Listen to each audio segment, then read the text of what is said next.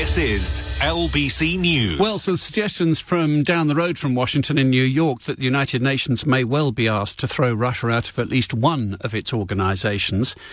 Russia, of course, is a member of the United Nations for the moment. Indeed, it sits on the Security Council.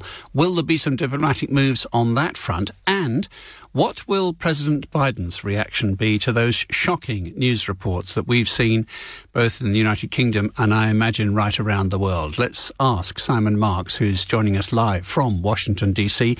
No doubt your news networks contain those same shocking images, Simon.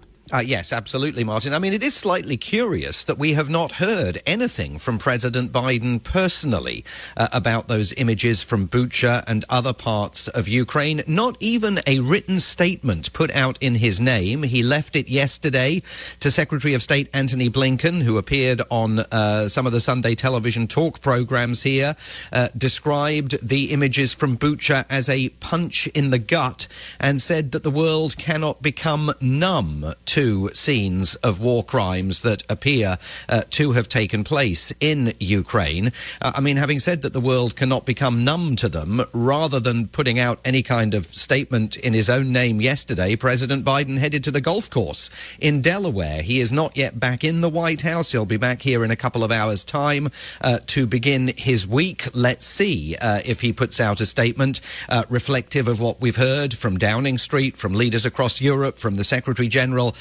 of NATO, Jens Stoltenberg, and a whole variety of others who have spoken out about those images. President Biden, of course, has not previously hesitated to get in front of official U.S. government findings. Remember, he declared Vladimir Putin a war criminal long before State Department investigators were ready to do so. They caught up with him on that issue about 10 days after he made an off-the-cuff remark calling Vladimir Putin a war criminal. On that issue of Russia's continued role at the United Nations, I mean, there are some really complicated conversations coming, because once we move beyond the day-to-day news from Ukraine, there has to be a debate that gets underway about what kind of role Russia, particularly as it remains led by Vladimir Putin, can play on the world stage. Can it really continue not only to be part and parcel of a whole series of UN bodies, but also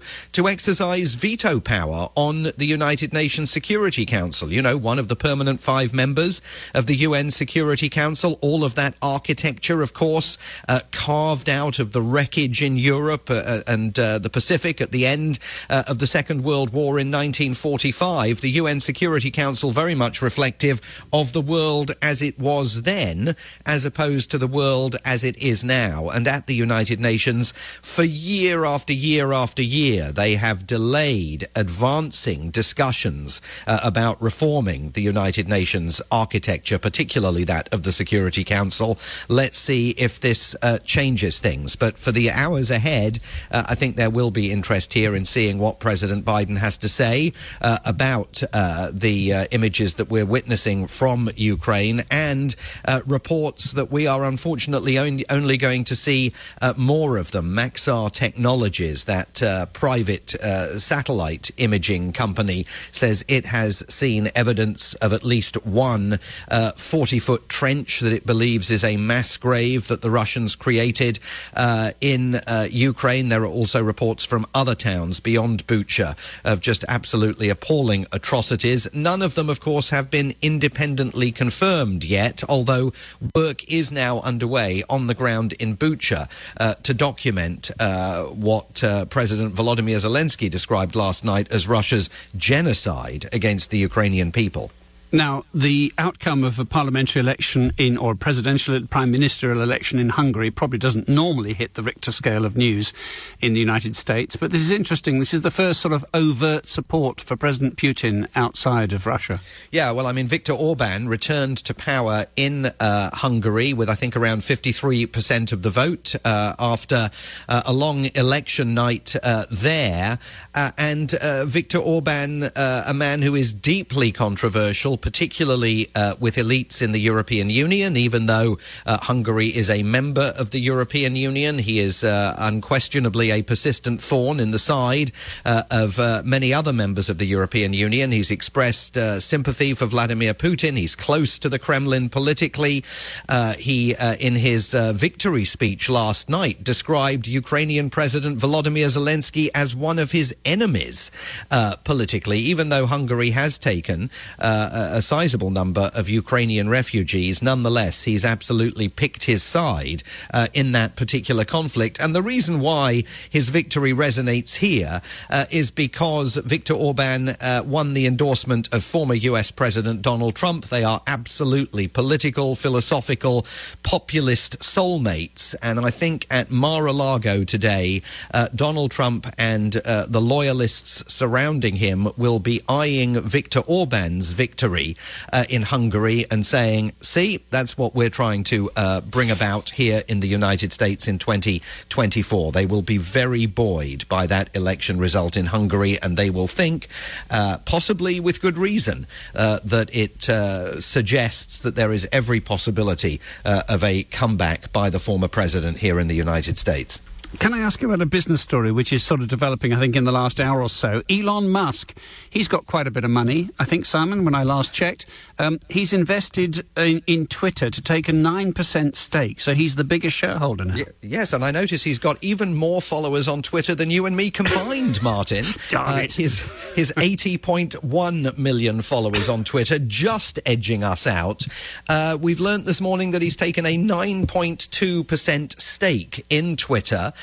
We've learnt that from Securities and Exchange Commission filings, and Twitter's stock on that news soared in pre-market trading on Wall Street. That is because Elon Musk had suggested recently that he was questioning whether Twitter was truly committed to freedom of speech, and even floated the idea of launching a competitor social media platform. So the markets are reading this as an indication that Elon Musk is doubling down and not just staying with Twitter from a personal perspective, but actually now seeking to own almost 10% of the company's stock. Therefore, the markets are concluding that he is not planning to launch his own competitive social media app that might go after Twitter's market dominance in terms of short-form messaging.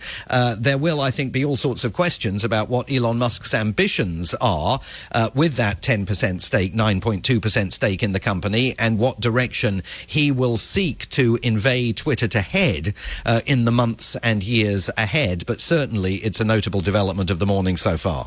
Now, Barack Obama is going back to the White House. Does Joe Biden need a hand? Well, he's getting an assist tomorrow. And this, interestingly, I was actually surprised by this, but it is correct.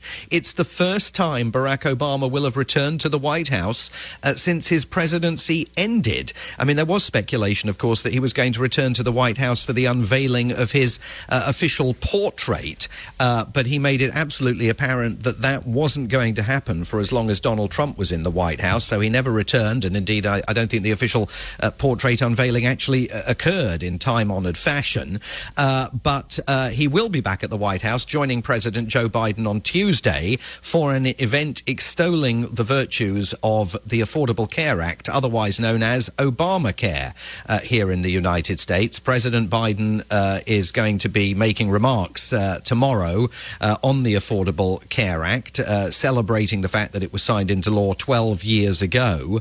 And the current president, of course, sees it as a huge fillip in terms of his desire for Democrats later this year to win in America's midterm elections. This is going to serve as a reminder to the American public of the benefits of Obamacare, and the architect of Obamacare will be there alongside Joe Biden. Joe Biden did win Barack Obama's in-person support alongside him on the campaign trail, of course, back in 2020. But broadly, the Obamas, plural, have chosen to try and give Joe Biden an uninterrupted opportunity to bask in the American political limelight and very much try and establish the bona fides of his own presidency rather than in any sense overshadowing it. So it's going to be certainly very interesting to see the two men together at the White House, and a chance for Barack Obama to take a look around at the place and see what Joe Biden's done to it. See what they've done with it as well. Simon, great to catch up with you. Thank you very much indeed. Simon Marks reporting live from Washington, D.C.